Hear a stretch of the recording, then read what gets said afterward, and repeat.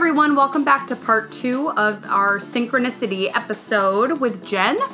I know it was a little longer wait than I originally anticipated, but with Erica and I working in the travel industry, surprise, surprise, the coronavirus has put us back a little bit as far as the timeline for everything. So just bear with us during this busy time. We're having less time for doing any extracurriculars, outside of work. So, first of all, be kind to everyone in the travel industry right now. We're trying so hard. Anyway, just wanted to thank you guys again for continuously coming back to our story and everything. We have a lot of great interviews to come. This second half of the interview with Jen is super exciting for us, so we're really excited for you guys to listen to it. And as usual, please just send us feedback. We would love to hear from our listeners, and can't wait to post some more episodes soon. We love you all. Here's part 2 with Jen.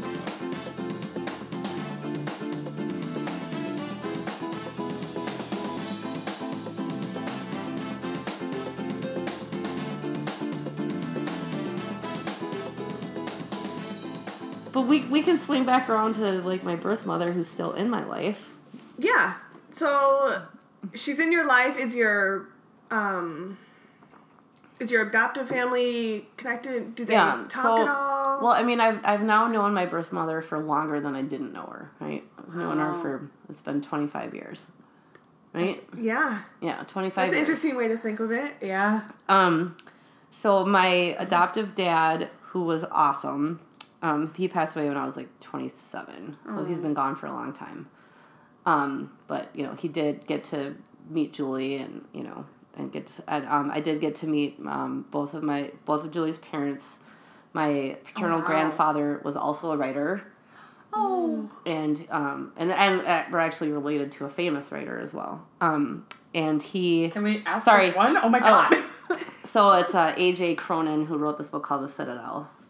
Back in the 50s. Pretty famous book.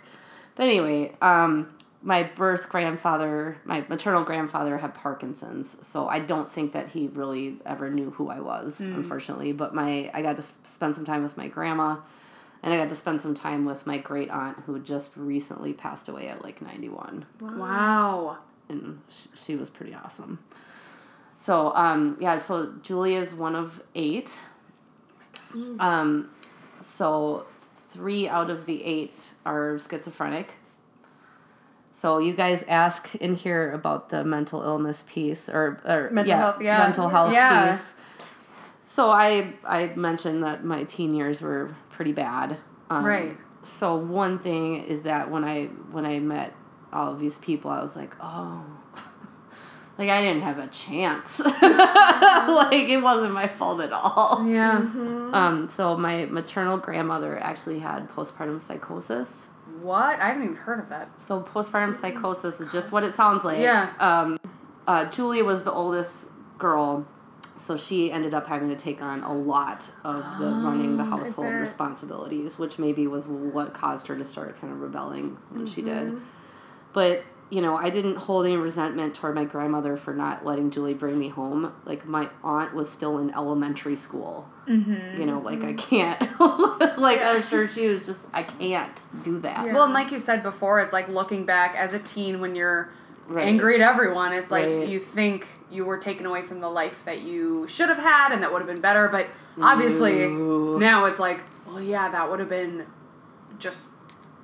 I don't even know. There wouldn't have been very much good that would have come out of that. It would have been very traumatic. So Julie's oldest brother, he's passed away, but he was, he suffered with schizophrenia for a very long time. It was pretty awful. The second brother, Jim, went to prison for over 20 years for rape. When he got out, he was homeless and he drowned in Lake Calhoun. What? But he was also schizophrenic, and then one of my aunts, one of the twins, is schizophrenic as well. So, a great deal of mental illness and just rife with alcoholism because 100% Catholic, Irish Catholics. So, yeah. Wow. All 4 of my maternal great grandparents immigrated from Ireland. Wow. So, yeah. So that really cleared up a lot for me. And it really helped me.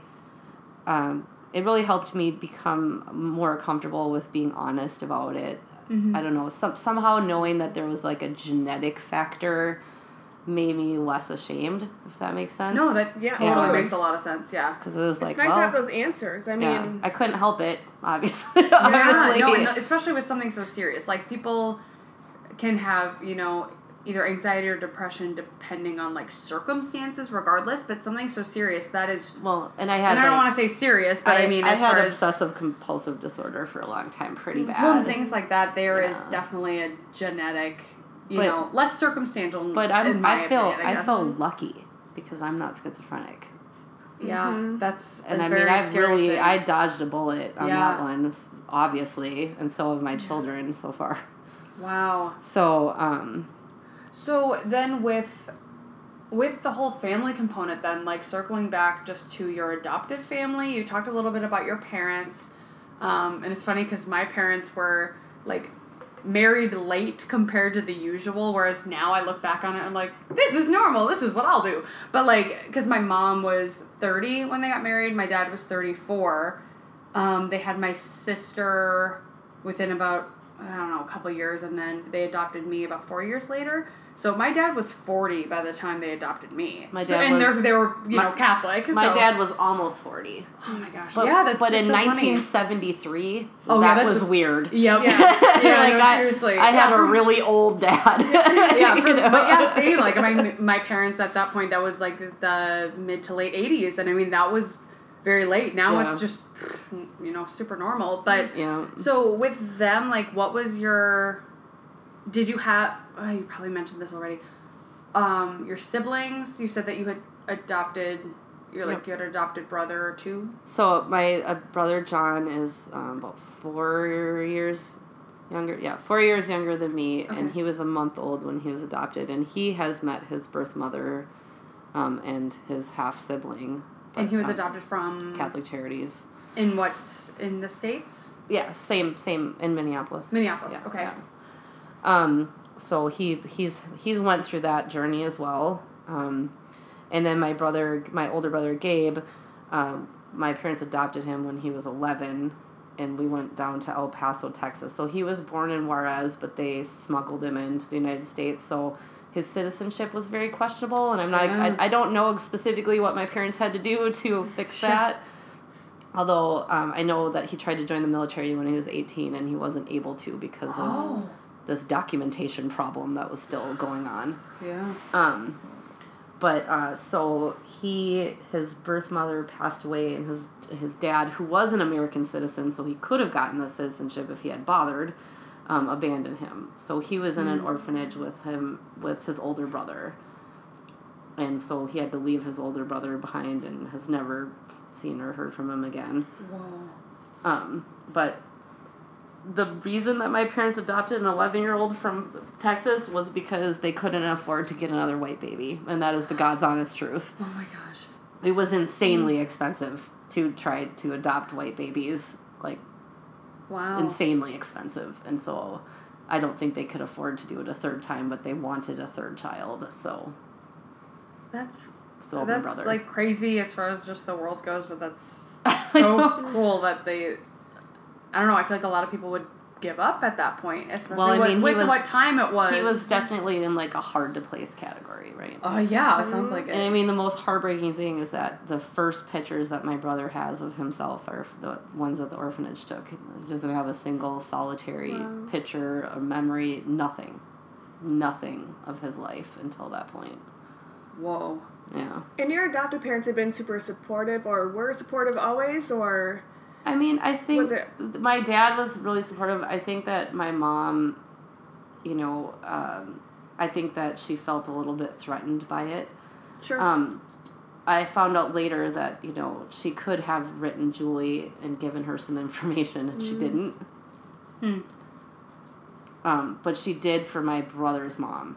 So I don't know. Interesting. I don't know if she got a little bit more comfortable, but, like, my brother's mom and her exchanged letters. And she actually sent my brother get a gift. She had knitted him like a blanket and a stuffed animal. But at the same time, were they both technically closed adoptions? Yes, they were both closed adoptions, but maybe, I don't know, maybe she felt a little bit more comfortable at that point with the second one. I'm not sure, but...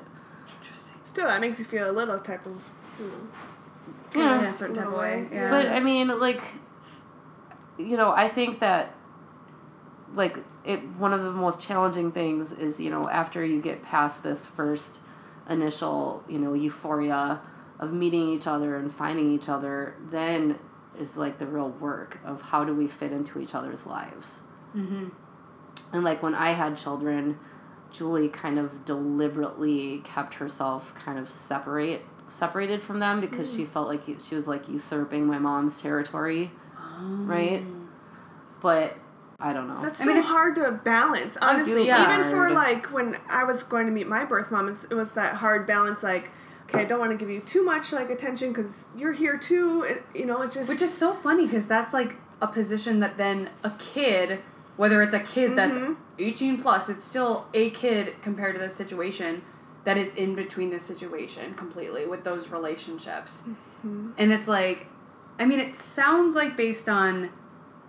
all of that, I was wanting to ask, you know, we talked about the whole mental health and all of that as far as that goes, but, like, with we always say kind of the run-of-the-mill, what people assume about adoption and stuff, and the issues that I always identify as being kind of common are resentment and abandonment. And it sounds like, correct me if I'm wrong, but it kind of sounds like the resentment more so came later? It did. Okay. But the abandonment is certainly in play. So one thing that happened that I got to figure out was, like, why was I 3 months old when I was adopted? Like, why did it take so long? And the reason it took so long is that Julie kept changing her mind. Oh. So she would, like, leave school and she'd get on a city bus and she would go to see me at the foster home where the nuns were taking care of me and be like, nope, I'm going to take her, I'm going to figure it out. And then the nuns would, like, sit down and, you know, talk her out of it. Oh, wow. So that went on for a while. But... so, like I mentioned, my adoptive mom is a pediatrics nurse. So she told me that when she got me, I had the worst diaper rash that she'd ever seen, and I was severely malnourished and underweight. And she would know. Yeah. Julie dug out a picture. She had a single picture of me that the nuns had taken of me at the foster home and given to her. And in the picture, I'm totally naked, no diaper. You can see the diaper rash, and I'm just laying on, like, a bare mattress. No sheets, no blanket, nothing. Just naked me on a bare mattress. And I'm like, you didn't think that looked weird when you looked at it? So I think we can surmise a few things. One, I think that the nuns probably had too many babies on their hands. So I'm guessing nobody was picking me up and cuddling me. I wasn't getting a lot of skin-to-skin contact. They were probably just... it sounds like they definitely weren't changing my diaper often enough. And they were probably just feeding me on a schedule and just kind of just doing the bare minimum to keep me alive. Wow. Right? So that's where the attachment disorder stuff comes in. And when I look at a whole 46 years worth of choices, I think that could have been informed by some attachment disorder problems, right? Yep. So now, like, this is a good time to ask me that question because I started seeing a therapist about 4 months ago that does EMDR. Oh, yeah, we talked about that. And so it's pretty bananas. Did you do the first treatment of that? So there's actually a protocol that you do that's, like, pre-birth. And it sounds really out there, I know. But, so we had a session. And, I'll try not to be emotional because it's kind of nuts. It's okay. So we had a session, and I'm, you know, my logical brain just does not want to cooperate with this, you know. But so I'm holding the buzzers in my hand, and they buzz, and also she taps me on the ankles, and so basically, darn it, I should have looked up what EMD. It's eye movement desensitization something. Hold on. Yeah, so basically, the theory is that as you're trying to get someone to recount trauma, your body wants to shut it down. Your body wants to make it stop. And so by doing these things, you can distract your body enough so that you can try to safely and kind of calmly work your way back through the trauma. And it's eye movement desensitization. desensitization and reprocessing. Reprocessing is the word we're missing. Yep, that was one I couldn't remember. I know, I can never remember that either. I'm like, So, so she's like, just go with me on this. And at this point, like, I really would like the second half of my life to be a little happier and a little easier. So I'm like, I'm just going to go with it. I'm going to really try. So she's like, visualize yourself, like, in the womb. You're just this little egg, you know? And, like, just try to picture it. You're there, and Julie's discovering, you know, that she has a little egg. And when I thought about that, it was the first time that I had ever consciously thought this or said it. That is so sad that the very first time that somebody realized that I was going to exist, their reaction was, oh, like total negativity and probably horror, right? Mm-hmm. Yeah. And I had this, like, overwhelming, like, sadness come over me where I was like, oh my God, I'm going to cry. And I'm like, I don't like to do that, so I'm trying to stop myself. And my therapist is like, yeah, actually, you should cry. That's why we're here. But I'm trying to stop myself, and the sadness was just so overwhelming. Mm-hmm. And she was like, you know, now think about what would it be like if that little egg was, you know, wanted and cherished, and, you know, there's two people that desperately wanted that little egg to come into the world. And I'm like, and as I'm trying to, like, you know, so she's tapping me on the ankles and she's trying to distract me, but the feelings are becoming too intense. And all of a sudden, like, I feel like I have, like, a pinched nerve in my neck. It feels like somebody, like, came and, like, grabbed my neck and wouldn't let go. And I'm like, ah! And then at the same time, I'm, like, getting this, like, sharp, stabbing headache behind my right eye. Like, and I'm like, there's something to this. There is something to this. Like a physical reaction to trauma is clearly been happening during that. I'm having, like, an actual physical reaction that is undeniable. Oh, my God. To trying to work through this. So I'm here to say to any adoptees that think that they might have an attachment disorder, especially if you were adopted, 3 months and beyond.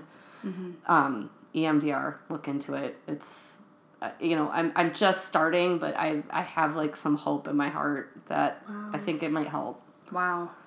And I'm, like, so cynical, but I was not able to deny that there was something happening. Wow. When I was doing that with her. So that is so crazy. It's pretty deep. And I mean, well, yeah, like, things like that are so hard to face, but at the same time, if you're not facing them, you're not moving on. You're not moving through it. Mm-hmm. And, like, yes. And I don't want to say fixing, because I don't like that term, but it's like you're not. But it's reprocessing. It's reprocessing is the right word, because you can't fix it, but you can, like, work through it. Yes. Like, we're focused on, like, can we see some improvement? Exactly. Right? So, and she truly believes that, even the worst of all trauma can be improved. You'll never be able to change what happened to you, but you can improve how you are reacting to it, and then how you are, how your decisions and how you're making choices are affected by that trauma. You can make changes to that. Right? Wow. Oh my God. That's amazing. Yeah. My mind is blown. I remember you telling me at the, like, last week when we were working together that you were going to go to this, and I totally forgot, but, like. And I've never known anyone who's, like, gone through with it. Yeah. And, like, heard, kind of just the story a little. And it's not far for you, so it's like, imagine what's next, like, what's coming with it. We literally only just started as baby egg. Like, we still need to get through birth and all the trauma from beyond. Like, I feel like with something like that, because I've done that before in therapy, it's, like, only a couple times, but a therapy like that is so, to me, technical and scientific that I don't immediately think it's connecting with my emotions. So it's just, like, it's so interesting because, like, I don't know if you know much about this, Erica, about this type of therapy. Briefly, I think I've mentioned very briefly. Yeah. Basically, with the vibrating on the hands, like the little things that are in there, and, like, her tapping on your ankles, it's connecting, like, your reason, like, on your sides of the brain, essentially. And I'm probably explaining this terribly to our listeners right now, but it's basically connecting your different sides of the brain that, like, think differently and can reason with trauma. It's like, and it's digging into those things that I've never visualized. Like, I never imagined being in that baby bump. Ever. My favorite movie when I was a kid, and the movie that I always connected with, was Dumbo. Because the stork would come in and bring the elephant, and all the animals, their babies. And to me, that's what it was. Just because it was that seems like, in my head, it's that's more logical. Yeah. Because I never have thought about, the, being, I don't even know, part of another human. Right. That's not anything that I had because, Julie has told me the story of going into labor. She's told me who was there. She told me what it felt like, and she told me that they came and took me away immediately. Oh, my gosh. Wow. So, I had thought of it, but it was... this is a very different... It sounds so silly, but I had never, ever thought... Man, that's really sad. Mm-hmm. I've never thought about it to the pre-birth biological standpoint. Yeah. Or just that the very first time that someone knew I was going to exist, their reaction was so negative. Yeah. Which it undoubtedly was for a 16-year-old girl in high school. Sure, yeah. Oh, wow. So, and then, I had my daughter and I got pregnant on purpose and I desperately wanted her and I had a horrific pregnancy and delivery, but I didn't care because, she was so wanted and it was such a different thing. Oh, I should add that detail. So, and how many kids do you have? So I have a son who's 22, Connor. He lives in Michigan. And then my daughter is Taryn, and her name is for my birth name, which was Tara Ann. Okay. So it's Taryn. And Taryn was born on my birthday. So Taryn was born on my 31st birthday. And so 31 years to the day that Julie gave me up in the hospital, she was in the hospital with me and my mom as I was delivering my daughter named Taryn. Wow. Oh my God. So full circle, right? Literally full circle. Literally full circle. Wow. Oh my God. Yeah. Have you ever thought about adopting, when you were younger or when it was just starting off? Maybe when I was younger. Mm-hmm. So my brother John, they got pregnant with my niece Mallory when he was 18, and so my sister-in-law was 8 months along before or so when I found out I was pregnant. I think Mal and Connor are 7 to 8 months apart. And I went to the hospital and I got there literally just as she had just come out. Mm-hmm. And so they carried her over to the window to clean her up and I saw her and I was hit with this intense wave of love. I'd never felt anything like that before. Yeah. And I just found out I was pregnant and I didn't know what to do. And my best friend was pregnant, too. She was 4 months ahead of me. Oh, my gosh. And she was going through with it, but I still didn't know what I wanted to do. Mm-hmm. And when I saw my niece, I was like, I'm doing it. Mm-hmm. And I was 23. Oh, my gosh. I mean, that was obviously not a planned pregnancy, but I knew that I wanted that. Wow. So... I mean, I don't know, because I got pregnant at the drop of a hat. I never had to think about what I would do if I couldn't. So I never really seriously considered adoption. Uh-huh. Sure. 2 is all I can manage. I know that for sure. So, and I can see the end of the tunnel. I mean, she's almost a junior in high school. We're getting there. So, brings you back. There's no way. I was this bad back in the day. Yeah. There's no way. It can't be good. Yeah. She's anything like us. But my children, they're not particularly interested in the adoption part. They both obviously know about it, but it doesn't really hold any interest to them. Perhaps my daughter, if she has children later, might get a renewed interest. That's usually what does it, is when you have children. Sure. I mean, speaking of synchronicity, my friend Chris that lives in North Dakota, who is my age, he has 3 kids, and he has been wanting to find out about his birth family just for health reasons. Mm-hmm. And as I was working on my outline for this podcast, he texted me and said, I think I found my birth mom. Oh, wow. So I was like, what? Oh my gosh. I know. It's like all these things in the universe just coming together. It's so crazy. It's aligning, yeah. Aligning the synchronicity. I love that word, synchronicity. Do you have any regrets searching for your birth family? Well, we started to talk about that. It's complicated. Mm-hmm. My sister Jenny and I were estranged for many years. I didn't speak to her for like 4 or 5 years. She's kind of like the ugly funhouse mirror version of myself, and that I think that we reflect each other's bad traits a lot. Oh, interesting. I love how you just that was such a good description. Like, where is she going with this? And I mean, like, I think that she has the ability to hurt me more than just about anybody else I've ever met in my life. She can be pretty vicious. My younger siblings and we have a pretty decent relationship. I don't know why my sister and I are so, we just don't, we don't mesh very well. Mm-hmm. Is that the one you lived with? Yeah. Oh my God. So she has an 18-year-old daughter, a 16-year-old daughter, and a 1-year-old son. Uh-huh. So, yeah. So, I mean, like, I've tried to get my daughter and her cousins to, like, get some closeness going and stuff, but it's been pretty tricky.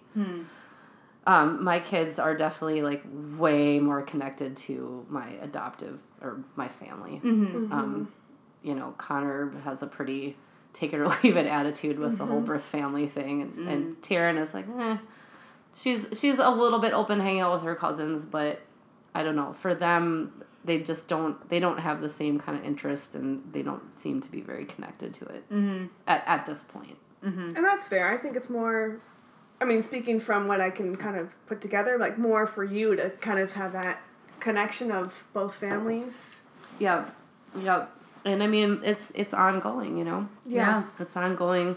I have even thought that my birth mother and I could benefit from some therapy together. Yeah, I mean, I can imagine why that would be that would be very interesting. Yeah. And I think that's okay to, like, reaffirm her choice. And I mean, because it probably turned out better for both of you. I mean, I have a very complicated relationship with my mom. We have never really connected, my adoptive mom, but my dad was the best, and I was super close and super tight with my dad. And so I always tell Julie, like, if you didn't give me up, then I wouldn't have had my dad. Yeah. So, and that's the best thing ever, that I got to have my dad for as long as I did. I wish that I wouldn't have lost him in my 20s, but nonetheless, I had the best dad ever, and he was kind of the buffer, and he was the thing that kind of, he was my person that I was connected to, not my mom. Yeah. Like, he was that person for me. I think I was just going to say, we're all kind of daddy's girls. We've talked about that. Yeah. It's just a different type of connection. Yeah. Like, so funny. The only thing that my dad ever wanted was to be a dad. Like, my older cousins would tell me that, like, every time there was, like, family parties, you could always find him in a corner with, like, a baby or kids. Or he just really wanted to be a dad. And so, like, when they got me, it was like his life was complete. That he got the thing that he wanted more than anything else. So yeah, I was definitely pretty spoiled. Oh my god. I was gonna say, guilty. Yeah. Yep. I mean, I guess I just have a couple other things I want to touch on. Okay. You've obviously given us a really great story tonight. Oh my god. I think you're gonna have to do some editing. I don't want to. I want them to hear everything. This is so interesting. Literally, I don't think you have to have any edits. This is amazing. This is perfect, honestly. All right. Yeah, don't even worry about that. We can't miss any of it either. We have to keep it all. Yeah. Well, yeah, I feel like if you cut something out, people are going to get confused, because they might be confused anyway. We can make a flow chart. We'll make a flow chart. I'll try to do it as I follow along when I edit, and then I'll see if it's confusing. You can attach my outline. It is. I'm going to read along. My last couple of questions, I suppose, just with everything that you've been through, what advice would you give to other adoptees based on your experience, both in people in your age demographic, people like Erica and I that are, just in our mid to late 20s, as well as, like, kids. Is there any advice that you would give? Well, the first piece of advice is probably almost impossible for anyone to take, but it would be to slow things down a little bit after you meet, if you can. Yeah. But I would say that you should look at this as the beginning of a relationship that will take work, like a marriage. Like, it is probably not going to be very easy to find a way to incorporate this person or these people into your life. And you have to be open to, like, that they might want a different relationship than what you want, and you have to kind of, brace yourself. You have to brace yourself. I had a friend who found her birth mother, and her birth mother said, I don't ever want to meet you. Don't ever contact me again. Wow. And then my friend died of a brain tumor when she was like 23. And so if that woman ever changed her mind, it was too late. Wow. Isn't that crazy? But I remember we were drinking at a party when she told me the story of finding her birth mother. And at that point, I, was still not even close to finding mine. And I remember that was kind of the first time that I had consciously realized this might not go the way I want it to. Yeah. Right? Like, 100%. I had never really thought about that. Like, my assumption was always like, of course this person is as desperate to find me as I am to find them. Well, and I think in such a situation that is so emotionally, like, tumultuous, that particular part of the story leads people to that fantasy of thinking that that's what they should have and that's what's supposed to happen and things like that. So it's like, I have no doubt that people have that kind of situation, like with you thinking about that for the first time when someone else experienced it. It's like, that is totally possible, but it's like, you are living this certain way for your entire life, knowing a certain way, and when you're ready to make that change or ready to, like, tackle that next part, that's when you have the most hope. And your hope kind of, like, I think blinds you to thinking of anything else. Well, I had a very immature, childlike, I think, vision of what my relationship would be. Sure. I mean, I really thought that meeting my birth mother was going to fix everything. Mm-hmm. But right? looking back, you were still so young. Yeah. I think that I thought that was another thing to navigate is that, like, so what, is she supposed to try to parent me now? Yeah. But that was pretty, like, no, That's out the door, probably pretty quick. I already got somebody that's covering that. Yeah. Probably too much. And the older that I get, the less that space between us, it seems to, like, get smaller and smaller. 46 and 63 do not feel very far apart. Right. Mm-hmm. When I was younger, I think the distance felt a little bit more, but the older I get, like, of course. So it's hard to know, I don't call her mom, I call her Julie. Yeah. My mom is my mom, but, she's special and she's important. Yeah. But I think that she and I will always struggle a little bit with how our relationship should be playing out. Mm-hmm. And like you said, the resentment came later. Mm-hmm. I kind of felt like she treated my other siblings differently than me. Mm-hmm. I mean, when things happen in my family, like big things, like deaths and stuff, she doesn't call me. She's hearing impaired. She doesn't text me.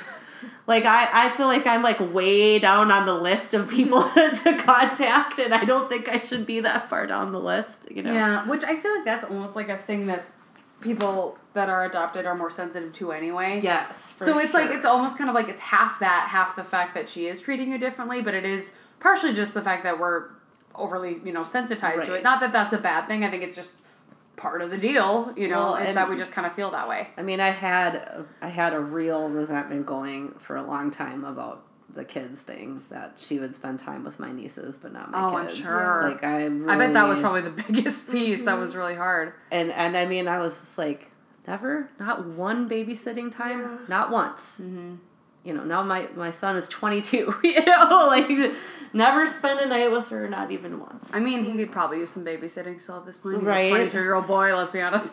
But, and so so she's trying to navigate too, though. That's the thing. Yeah. Yeah. I mean, we both are. So it's hard to give concise advice, I guess. I mean, being open to it, that's... having an awareness that this is going to be difficult and this is going to be challenging and this is almost assuredly not going to be what you expected it to be. Right?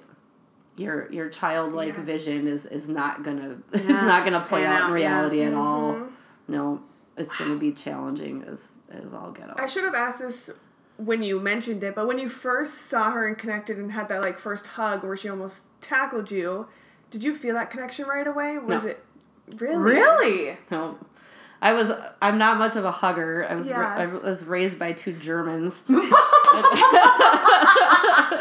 It's like, if you could tell my last name Sheer, that's pretty German. I feel ya. Yeah. I mean, my dad was a little bit more physically affectionate, but they are not, they're not huggers and kissers at all. And so being hugged by this stranger was uncomfortable. I felt like I was in some sort of bizarre dream. Yeah. It didn't feel real a dream, at all. But mine, I felt that connection immediately. As soon as we hugged, we both just lost it, and it was... Oh, she was crying, and I was standing there awkwardly. Yeah. Like, I wasn't crying. Yeah. I didn't feel it right away. Wow. Interesting. Yeah, but you know what? That's crazy. I had the exact same feeling when my son was born. Really? Exact same thing. Like, just this surreal, kind of disconnected. Whoa. Yes! Look what I got! Like, I would see when my best friend's son was born, she's sobbing. Mm-hmm. I was just looking at him like... Observing. What? Nice to meet you. And I did not feel that immediate connection. It came pretty quickly. Yeah. Within a day or two, I was obsessed. Yeah. But in those first few moments, I just felt very surreal. Right? It's like, this doesn't feel, is this a dream? Mm-hmm. I would say that was the exact same feeling I had when I met Julie. That's just kind of how you process. I mean, that's fair. That must be how I do it. Yeah. Probably gonna go ahead and circle back to attachment disorders and trauma. But I was like, that makes you not be able to connect emotionally sometimes in these really intense emotional situations, right? Wow. That I think I shut down a little bit. And I need some time to process it. Sure. I mean, I feel, I love Julie very much. I'm very connected to her now. But it took some time. She was a virtual stranger to me. Yeah. Wow. Other than this, I was in your body once. But yeah. It turns out that is not enough. Wow. to build the relationship on. You gotta try a little harder. Well, this has been... Oh my gosh. Amazing. I don't even know. Speechless. Yeah, I don't even know what to say. Your story is... It just flew by. It just flew by. We so appreciate you coming in and talking about this because we're in very... Even, everyone is always in such different situations and we're, trying to get an angle from every single little angle we can find. And I mean, my gosh. I've got friends that, like I said, my friend that just texted me, I had another friend that found her birth father in Ancestry. So, I mean, I have gone, and my brother, I've gone through this experience, watching other people go through it too. And I am endlessly fascinated by it. Oh, same. I mean it's because there's literally not a same story, even if certain variables are the same. I think what's so cool is that we are finding and identifying and bringing out that community that I think a lot of us missed having. That hasn't maybe been able to exist with the... now with social media, that's a whole different vibe going on and people are able to come together, but it's it is still to me the most acknowledged topic that is so common. So common. And I mean, it was literally a business. Catholic Charities was running a baby business. Well, and that's been, things coming out with a lot of places. So I'm sure if we dug into some statistics, they'd be pretty remarkable, just in Minnesota, of how many people were adopted between, say 1970 and 1990. Yeah. I bet it's a pretty significant number. Wow. So. And we've never met, but we still have those connections of things that we all have. It's crazy. Yeah. Well, thank you so much. This was amazing. This was so fun. I am so glad you got to come share this. I'm sure our listeners are going to be...